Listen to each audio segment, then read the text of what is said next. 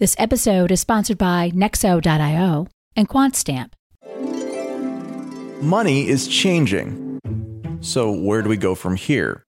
Through high-profile interviews and thought-provoking analysis, join Michael Casey and Sheila Warren for the Money Reimagined podcast as they explore the connection between finance, human culture, and our increasingly digital lives.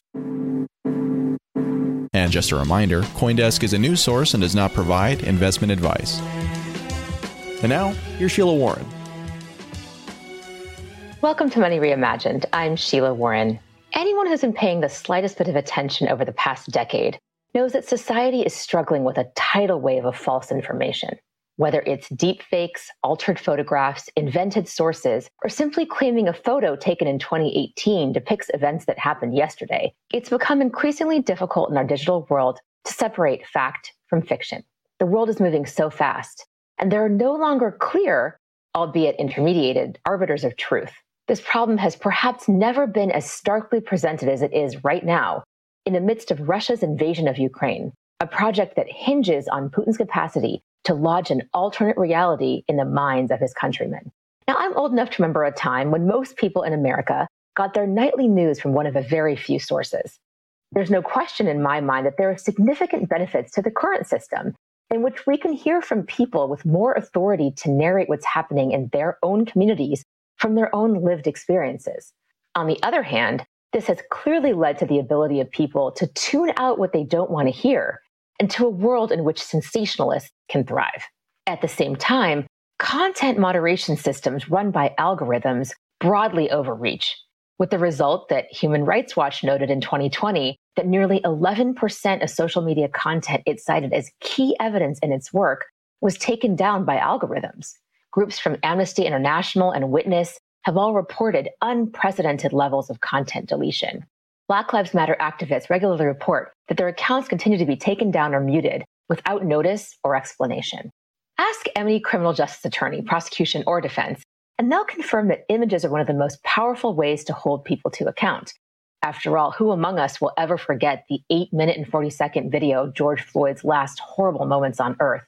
Or the video of the women in Myanmar doing aerobics blithely while tanks rolled up in the background at the start of a coup? Bearing witness is an idea that dates back to ancient times and played a huge role in the civil rights movement, as well as in human rights activism around the globe, continuing to today. Attempts to bear digital witness to try to create immutable sources of truth have met with their own resistance.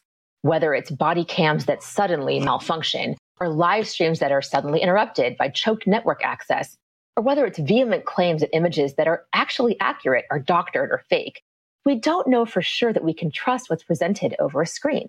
Our faith in the reliability of digital media is, simply put, broken. So since our listeners will already know where I'm going with this, let's just get there.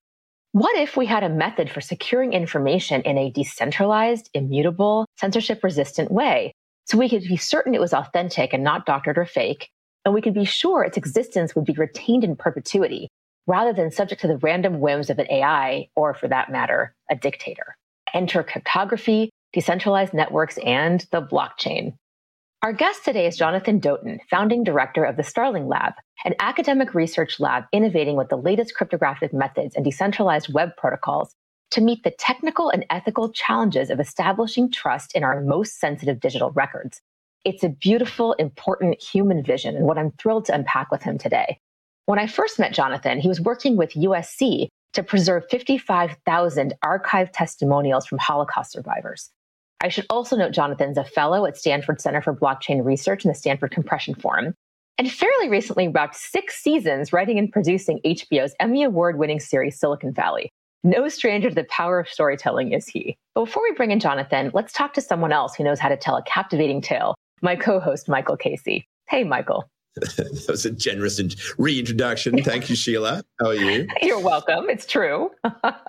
No, I've never written an Emmy Award-winning TV show, so that doesn't quite count me. Well, you sure do know how to talk about narrative. I mean, look, what a time we're in right now. I already spotlighted and talked about what's happening in Ukraine and with Russia, but it's not the first time that an autocrat or dictator's tried to control media. I remember going through, there was this thing called Bitcoin graffiti. And very early on, people were realizing that you could write stuff into the Bitcoin code for posterity's sake. And people would leave messages to loved ones, that sort of stuff. And I was like scrolling through it when we were writing The Truth Machine. And I reached a point where there was a plea for help from somebody in Aleppo, Syria, in amidst bombardment of that city. And it just struck me so powerfully. Like, okay, there's this thing that obviously it wasn't an effective communication mechanism. You'd think you would reach out through some other means to the world. But this statement that I am here and that I matter just really, really resonated with me. And I've just often thought about this idea that dictators, one of the most important things they can do to essentially legitimize an otherwise illegitimate regime is to rewrite history. If you claim some false reason for your existence, think about, the election was stolen, for example. This sort of like Chavez sort of claimed Simon Bolivar as a socialist, even though, of course, he died before Marx had even written the Communist Manifesto. So this is an integral part of authoritarianism, to actually claim a truth that doesn't exist. If you have a record that is much closer to the truth that cannot be changed, I think it's really game-changing. Now, how that works within all this technological construct is yet to be seen in the most sort of broadly effective way. But what Jonathan is up to here with Holocaust victims in particular is a very, very powerful manifestation of that, particularly at a time like now when this whole issue of human rights and the attack to it has probably not been at greater risk since those dark days of the Second World War. Yeah. Well, I think it's also really powerful at this moment in time in our educational system. They say history is written by the victors. And I think we've seen a lot of effort on the part of certainly the American educational system, especially here in California, in my state, and also in New York and yours, to be more nuanced about that and to say this kind of like concept, this elementary school concept that, history always progresses in the right direction towards more justice and more truth is really absolutely untrue. And that we have to be thinking about, who was not included in the telling of history in the way that I was certainly taught it. Lots more needs to be done in that space. So let's bring in Jonathan, though. And maybe, Jonathan, start by telling us about Starling, first of all, and maybe start with the work that you're doing at the moment in Ukraine. I think it's a good place to start. Thanks so much for having me. This is great to be here. And I'm a huge fan of the podcast. I think you guys are doing amazing work and basically explaining to anyone, why this type of technology is not just simply about a financial opportunity, but it's actually a fundamental re-architecting of the internet as we know it. So it's great to be here. Our work at the Starling Lab got inspired by this idea that what if at this new moment where the internet is being re-architected, we could bring stakeholders that are going to be the most affected by this from a human rights perspective. So we identified history, journalism, and law as our three areas of practice. And we said, what if we could bring all those types of stakeholders together and say to the technologist, let's try to create some prototypes, play with this, let's see if this actually works, and then give you feedback and understand if those types of prototypes are actually the types of things that we want to reshape the next generation of journalism or the next generation of history as it's archived and written. And then finally, for our discussions today, it was clear to us that lawyers had a unique opportunity in leveraging this type of technology because the project of justice is all built around this idea of trust, right? It's not about vengeance. It's not saying, okay, the more powerful entity goes and simply takes somebody, brings them to justice, and then let's say kills them, right? Instead, the project of justice is to say we have a series of methods that establish trust among all of the parties, both the accused and the accusers, and then find a process in which that trust can be used to achieve the right type of outcome process-wise, and hopefully, therefore, administer justice.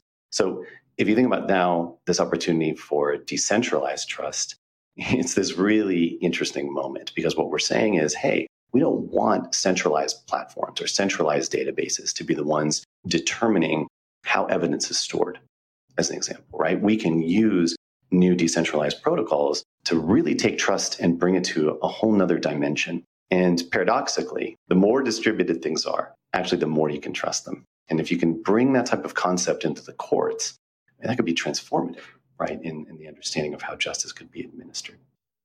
Jonathan, I want to pick up, because you mentioned journalism. And of course, as a journalist, I immediately, my radar pops up and I want to discuss this. And I want to deal with this question of trust and truth. The book I was referring to previously, The Truth Machine, a lot of people criticize this for that title, saying that, that this idea that there's some sort of absolute truth in a blockchain is absurd because ultimately, you can enter whatever you want into a blockchain and so forth. And that's very true. What we were getting at with this idea of truth was that truth is, in many, many respects, is a consensus-driven concept, right? Proving the absolute truth of things is extremely difficult. And therefore, it is, in fact, this mechanism for arriving at a kind of a shared collective notion of truth. And I think that hinges on trust. But I have long fights with my fellow colleagues in the journalism profession about this, who I think inherently come with this idea that no, they are the arbiters of everything truthful. And that's a certain important thing to protect. And I fully understand that, because the challenge to truth is so threatening. And the challenge to the press that I feel extremely strongly about is also very threatening.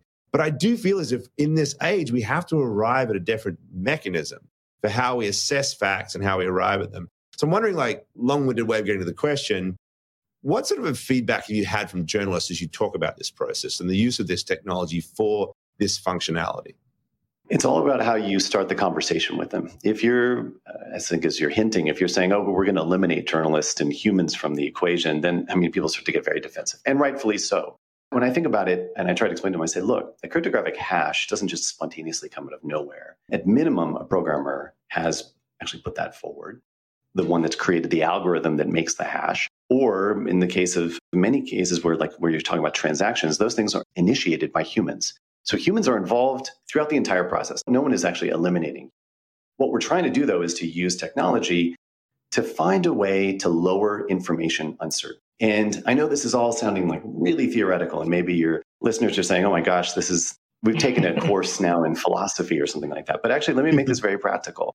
The reality is that today, because of the scale of the internet, information is moving faster than it's ever moved before. And so we need tools to help us to deal with all of the uncertainty that comes with information as it's coming from all those different types of sources. So this is actually a very practical thing. The technology around cryptography gives us a chance to do two things. One is it allows us to find a way to authenticate the information. So I know at source exactly what happened, and I can freeze that moment. I can lock in that moment. And then the second thing I can do is I can encrypt, which means that I can choose, as the originator of the information, what I want to disclose and to who and when. And that is so critical, because let me put this in terms in Ukraine that I think are so important. So there, we know this playbook of what Russia is now starting to do with the information warfare, specifically about covering up for war crimes. And the reason why we know about this is because for 11 years in Syria, they were very good at it. To give you a sense, when there were chemical weapons attacks in Syria, one of the earliest warnings that we had that these things were going to come was that you would start to see the field get primed with tweets, hashtags like Syria hoax, no chemical weapons being used.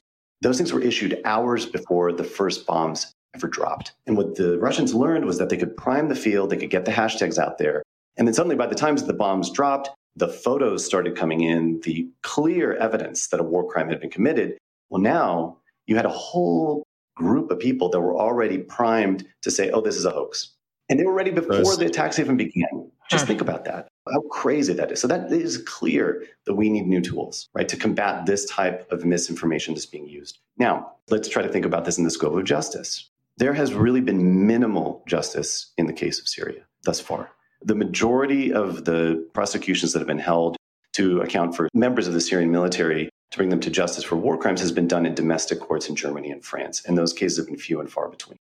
So what that means is that justice is going to take time to administer, and what we need to do is very carefully preserve evidence, not for the short term, but in the case of Syria, it's taken over a decade, and it's not even close to being done. So we're talking a multi-generational effort here to preserve this type of, but it's so critical. When we think about international law and the basis of it, I often go back to the Nuremberg trials. It established the basis for things like genocide, were really first put forward there in court. And I want to read to you something which I found so interesting, is this is from the Justice Robert Jackson, who was the chief prosecutor there. And in his opening remarks, he said, what we're going to ask you to do here, we will not ask you to convict these men on the testimony of their foes.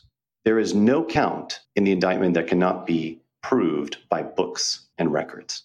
What they did in Nuremberg, which is like, it is the precedent for how we understand international law. They didn't prove it exclusively with testimony. They proved it by going to the records, specifically the records that the Nazis created to document their own crimes. That's what was so powerful about it, is that you had incontrovertible, raw, overwhelming evidence that this is what happened. But the problem in that case was that you had a centralized authority that was authenticating the evidence, right? It was Nazi infrastructure, essentially, that had these records of the gas chambers and who died in them. And now we have this opportunity where we can kind of invert this from a centralized authority, the government, to now a decentralized authority. And in fact, curiously, the documentation is not going to come from the state. It's going to come from the people, right? So we have millions and millions of people that are affected by the war, and they are able to put forward that information as the incontrovertible evidence.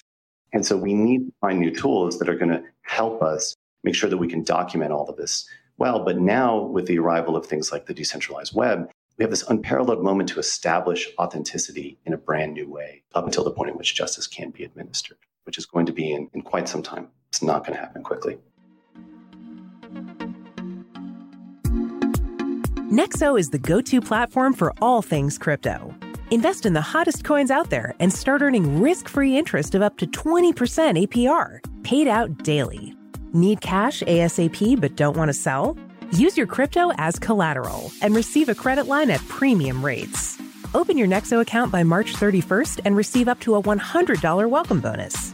Get started today at nexo.io. That's NEXO.io. QuantStamp is hiring. Join the leading blockchain security company and help us secure the future of Web3. Working for QuantStamp means a fully remote, flexible environment where creativity and effectiveness are valued.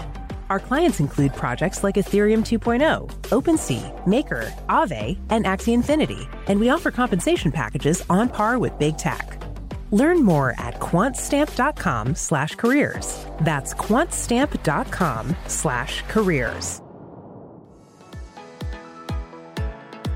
Come join Michael Casey and Sheila Warren at CoinDesk's Consensus 2022. It's happening this June 9th through the 12th in Austin, Texas. This is the largest and longest running event showcasing and celebrating all sides of the blockchain, crypto ecosystems, Web3, and the metaverse. And it's designed for everyone: crypto newbies, investors, entrepreneurs, developers, and creators. Come see amazing speakers such as Cathie Wood, Edward Snowden, Micah Johnson, and Amy Wu, to name a few. Use the code MoneyReimagine15 to get 15% off your pass. Visit CoinDesk.com/Consensus 2022. We'll see you there.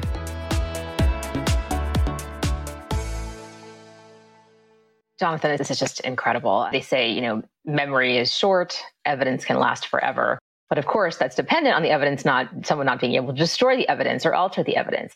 I remember my favorite class in law school was evidence. And so the same way that Michael jumped on journalism, I jumped on the law piece of this and this concept of justice and how justice, it takes a really long time, even if you're talking about ordinary, let's call it justice, not even a war crime context, but you're talking just about criminal justice.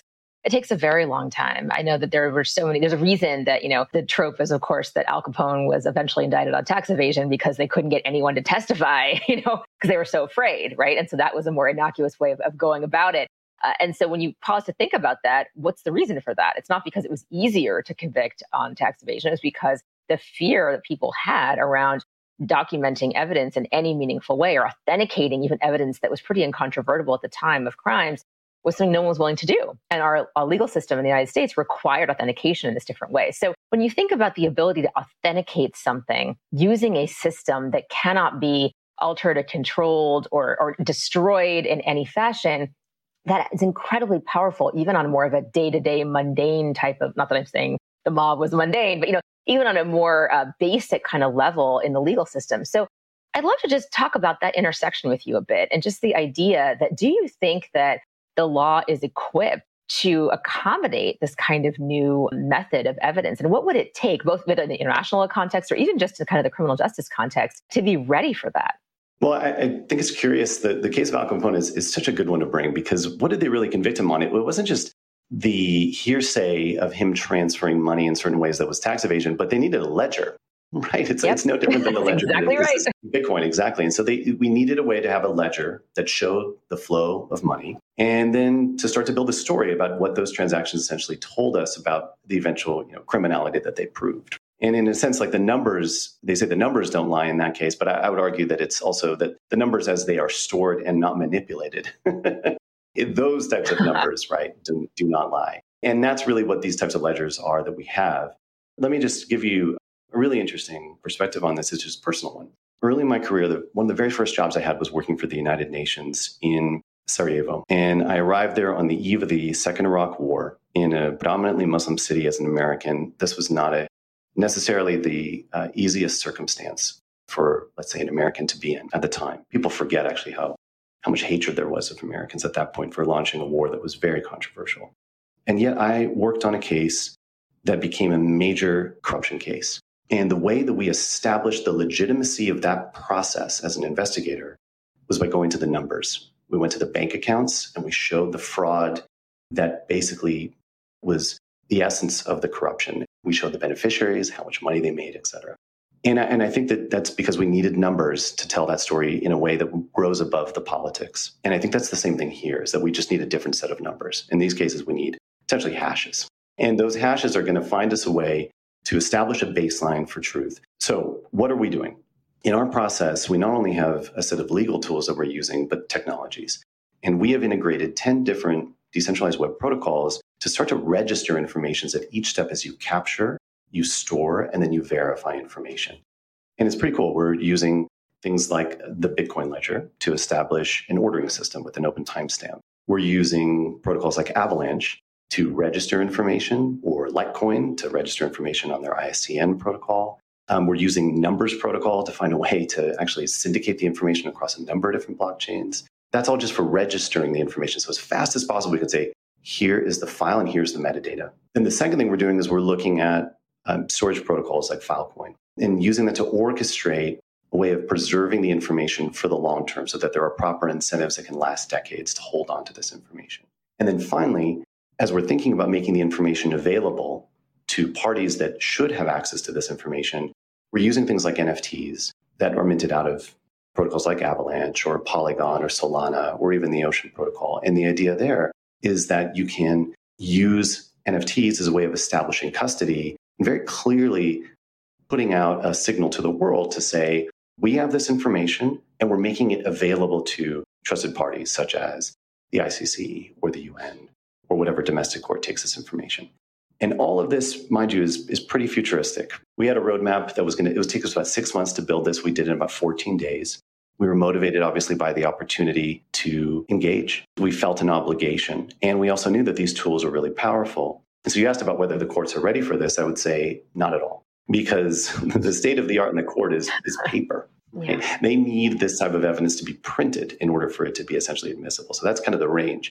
But that does not deter us, because what we think is that there's a very important moment here to start to preemptively use cryptography now very early in this process, because we know that if the problems exist already with misinformation today, in the decades that it's going to take to achieve justice, those problems are only going to get worse. So maybe we don't have a prosecutor in 2022 that immediately says, okay, I know exactly how to use this hash. But one would hope, surely, that by 2032, the prosecutor there would say, oh my gosh, thank God you did this, that you actually took the step to find a way to go beyond information systems that were so vulnerable and now to think about new mechanisms for authenticating information. So we have to try to make that happen. I would bring you back finally to Nuremberg. Then when they used all of these documents and records, one of the most powerful things they did is they also used photography and film. And this is one of the, I think, the most haunting stories from that trial, that shortly after they began it, they actually asked the court to dim the lights. And for 90 minutes, they played this film, which showed evidence of the atrocities of the concentration camps as soldiers who arrived at the concentration camps found these sites of horror. And it was unbelievable to see what happened when the images started pouring into that courtroom. You had the senior Nazi leadership, 14 of the most powerful and feared men in the world, some of them reduced to stammering and to tears, because they knew this was it. There was this powerful, powerful, powerful evidence that was just simply going to change everything.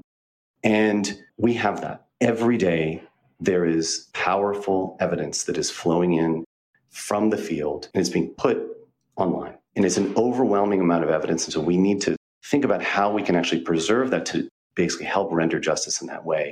And I'll share with you, Sheila, I think you'll find this especially fun given your background. I actually got a chance to speak to the last surviving prosecutor from Nuremberg. And I asked him to compare his experience using film in Nuremberg to examples like the George Floyd case, right, with They were using also video recording at the time. And he connected these two moments in history, and I'll just read to you what he told me. He said that the use of cinematic recording of both of those cases, they are equally galvanizing. And here's what he said. He said they should be rightfully used to seek justice for victims, regardless of who the perpetrators of the crimes against them might be. The legacy of Nuremberg is that no one is above the law, and the eyes of the world are watching. It was just unbelievable to have a chance to really have one person link those moments in history. Wow. So if you think about that intent, why wouldn't you want to use the most powerful forms of cryptography to help secure that type of record? We know how important it is. So that's what keeps us up late at night. And we hope that as people start to understand Web3 and its possibilities, while there are many debates around the future of how this technology can be used for good and bad, I think now maybe the cynics have, they're maybe a little bit louder in the room than others. I certainly keep my eyes trained on the types of solutions that someone like Ben Ferencz, that prosecutor, reminds us of why this is also important. Wow. So what you're touching on, of course, is this very human element. And this is why the bear witnessing element that Sheila was talking about at the beginning, I think is very important, is because we share this common humanity. And when presented with this irrefutable evidence and it conveyed in this powerful mechanism, which is what film can do, that part of our instinct takes over and justice is done, right? The human component of this. I don't want to be cynical because I'm right with you all the way on this, but I think there's also vulnerabilities here, right? Because we know as we talk about problems like deep fakes and the manipulation of truth, it is precisely the capacity to manipulate these aspects of our behavior that creates these adverse outcomes, that people will think and believe an image and therefore act upon them. The very, very cynical fact that you are tugging at people's heartstrings and moving their emotions is really, really one of the most sinister aspects of this. So how are you thinking about that, right? Because the layers you've got here of the certification process, and then you've got the permanence of Filecoin, and you have that layer of the blockchain, looking pretty good. But the human weakness component, which is always the biggest vulnerability in any security attack and all sorts of things, is as much of a advantage to that capacity to seek justice as it is also a weakness. What do we do? And I was also thinking, as Sheila was talking about, Al Capone and nobody would testify, right? So how do you take the information that's out there and get people, vulnerable people? What mechanisms do we have to protect them? And also, how do we deal with the capacity to take this? People talk about the liar's dividend, right? If you can actually make people believe that something is not true or true, you can distort that. That's the thing that keeps me up at night, the layer between us and the blockchain. And all the stuff that needs to happen there so that we complete this record and can actually, interact with it in the most constructive way. Yeah, the types of manipulation that are available now are obviously increasing in their sophistication. There was a deepfake video that showed Zelensky presenting himself as surrendering, and they were hoping that would somehow trigger some form of chaos within Ukraine. And of course, people very quickly identified as a deepfake, and that's just because it was so crude. But over time, that's going to get only better and better. There's other forms of manipulation that people don't really think about as much. Capturing websites. We all assume that websites are out there and they will somehow be preserved and they'll be preserved intact. And the reality is that is not true at all. And so as we think about, especially ephemeral forms of social media, things like Telegram and TikTok, web pages, we cannot take anything for granted about how those things are going to be preserved. And frankly, to manipulate those things, you don't need a deepfake algorithm. It can be done within seconds just in your browser.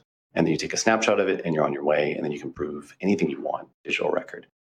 So we are taking preemptive steps to use cryptography to first authenticate the information as fast as we possibly can, using tools that have private keys and public keys to first log in that information and establish at the core a root of trust that is based in cryptography.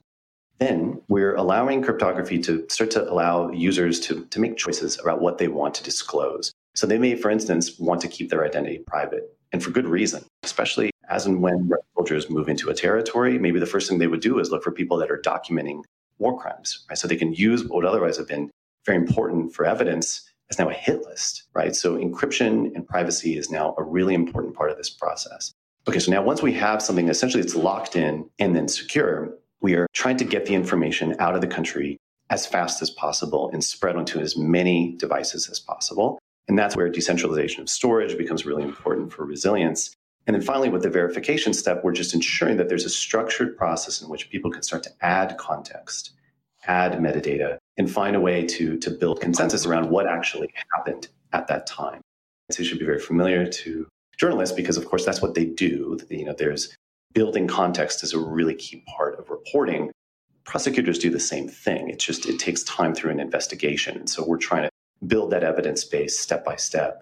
I think that the message I would want people to walk away from all of this is that although we're really excited about the possibilities of what cryptography can add to the equation, all of it is being used to empower users and humans to start to do the right thing and to coordinate. As much as we would want to automate things, the reality is that there's still a human at the beginning and the end of all of these processes. And what we're really doing is just giving agency to those humans to start to make better and better choices.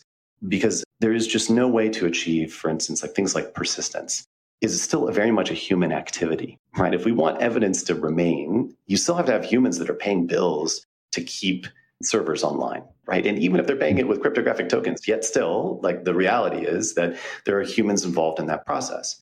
You also mentioned something about content moderation. This is really important as well. So as you take in very sensitive information, Facebook and Google and others have started to realize that even if you pour billions of dollars into the problem of content moderation, you try to make the best choices, you can still fail. And so that's why coordination with affected parties so that we can take power from, let's say, a centralized platform to make and assume that they have to be basically all-knowing and perfect, and instead start to empower communities, like let's say a DAO, to say, okay, well, let us find a way to coordinate and we can establish the rules about what we think is appropriate to preserve. And over time, our reputation and efforts that we're putting to make sure that this can last, well, we can coordinate that. We don't need to depend on Google's existence or Amazon's existence. We can actually have agency, again, to make those types of choices. And I think that's just what people miss when they start to get into these worlds of decentralized autonomous organizations. Like the A becomes the tallest letter in that. And I just don't necessarily see it as that. We really need to think about values. We need to think about ways that people can coordinate on a shared understanding of goals and then to have feedback into that process. These cannot be automated. They are very human processes. And so I really would hope that, for the skeptics out there who are thinking about what all this could mean, that you really think about this as a way of strengthening the good decisions that people could make. One of the things that often occurs to me that these are about trying to foment cultural shifts. And if we create behaviors and habits that are seen as expected amongst all of our peers, we essentially shift our culture and in the process are able to strengthen that whole information feedback loop to its sort of self-serving needs. If everybody is encrypting what they're producing and anybody that's doing good in doing so recognizes it as a fundamental contribution to our collective use of that information, then anybody who's got something to hide, who can't do it, suddenly looks like a glaring thumb is out there as something that is suspicious. You want to be incentivized to put that check mark against what you're doing. In the same way, I think SSL certificates and the way that the little lock now, if you go to a website, it doesn't have a lock on the, I'm not going to go there. It might be perfectly fine, but we're creating these habits. And so I wonder if you could just sort of talk a little bit about that, about what's needed in terms of education and habit forming as part of this, because then it becomes a self-fulfilling benefit, I would think. Yeah, it's certainly a lot can be done. I'll tell you, it's a dilemma because one of the challenges here is that if you were just to put a check mark on a piece of evidence and just say, okay, this is it, this is verified, and all that you really knew was this little check mark, it would be a shortcut to your understanding of actually what that evidence is. Because oftentimes there's still a lot of manipulation that can happen. So even if you have a cryptographic record that has been secured, there's things you can do with staging and selective evidence and a variety of other things that can just take something completely out of context. And then your understanding of it is broken. It's flawed. This is like the UX challenge of our time, right? Is how can we make things efficient? How can we boil it down into some sort of signal, like a check mark, that gives you some sort of confidence that what you're seeing has been preserved in an effective way, but at the same time that it really also gives you a way of getting more context and more information. This is really the problem, is that the shortcuts essentially can distort our understanding of things. part of what we've been exploring is ways of ensuring that basically you can get some form of routing through this process. And I like to think about it like in terms of packets, like on the internet. The great thing about the way the internet works right now is that essentially every piece of data that flows on the internet has the data itself, and then it also has the routing. It's where it needs to go. And it doesn't rely on any other server to tell it where to go. It actually, each piece of information knows where it needs to go.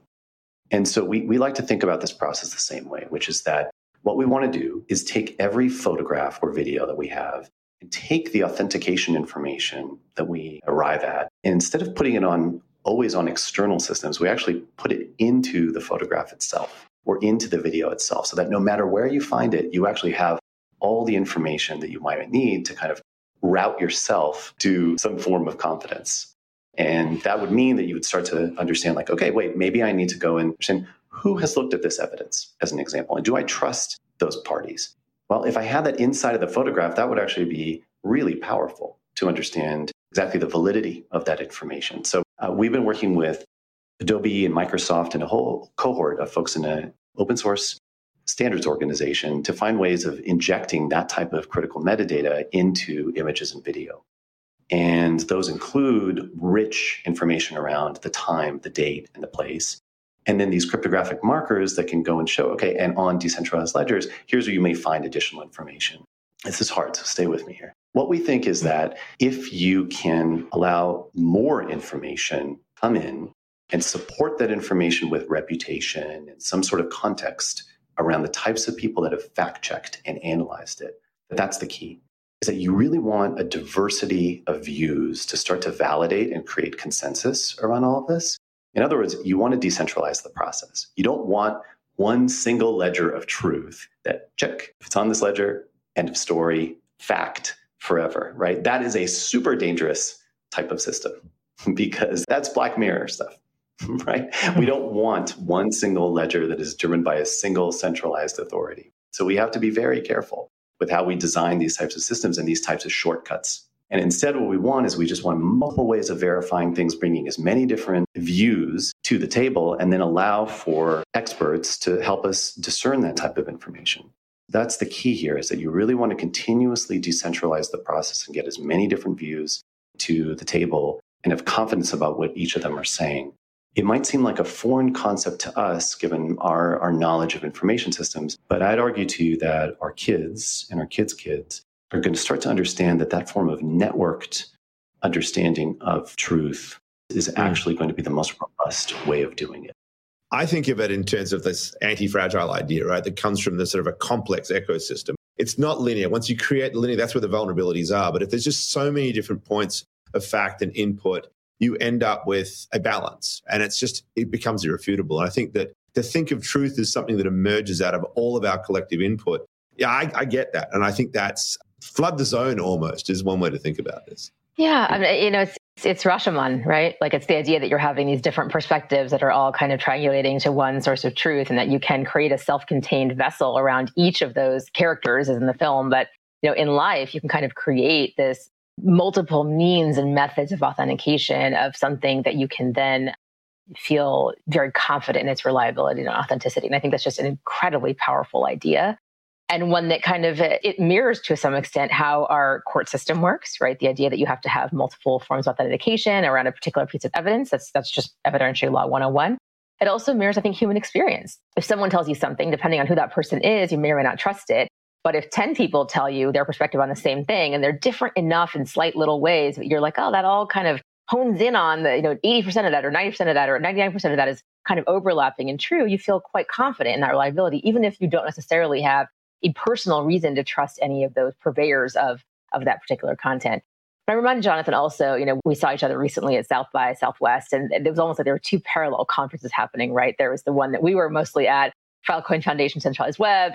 I was on a panel about surveillance and a cashless society. You were speaking about this work that you're doing and other things. Lots of very serious meetings around that. And then there was kind of the other conference with NFT shilling and, celebrity DJs. And it was just a very surreal, for me, I was really kind of shaken by it, by how surreal the distinction was. There's a tendency, I think, to talk about human rights and justice as edge cases, which I've always found deeply offensive. And if we're not designing for human rights, for social justice, for these concepts as core to everything we're building, like what the heck are we doing in the first place? But I will say, having left South by, the impression you would get if you were kind of at the main convention center locations was that, the work that we all care so much about and the technology that we're also moved by, I would say, like in an emotional way, really moved by the potential of. I'm not here to put down any sort of, interesting projects that are being done in different cases, but I would say the idea that you're reframing of NFTs as something that could be really powerful in the realms of human rights and social justice, I think are such an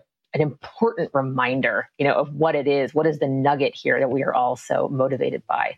So even more inspiring than I had imagined you would be. Thank you so much for your time today. For Michael Casey, my co-host, thanks again so much. Jonathan Doughton, special guest this week. And to all of you, our listeners and viewers at Money Reimagined, stay tuned next week for another episode. And if you haven't already, please do subscribe. You've been listening to Money Reimagined. Today's show featured Sheila Warren, Michael J. Casey, and guest Jonathan Doughton. This episode has been produced and edited by Michelle Mousseau, with announcements by Adam B. Levine and additional production support from Eleanor Paul. Our theme song is Shepherd. If you have any questions or comments, please reach out to us at podcasts@coindesk.com, subject line Money Reimagined, or leave us a review on your favorite podcast player.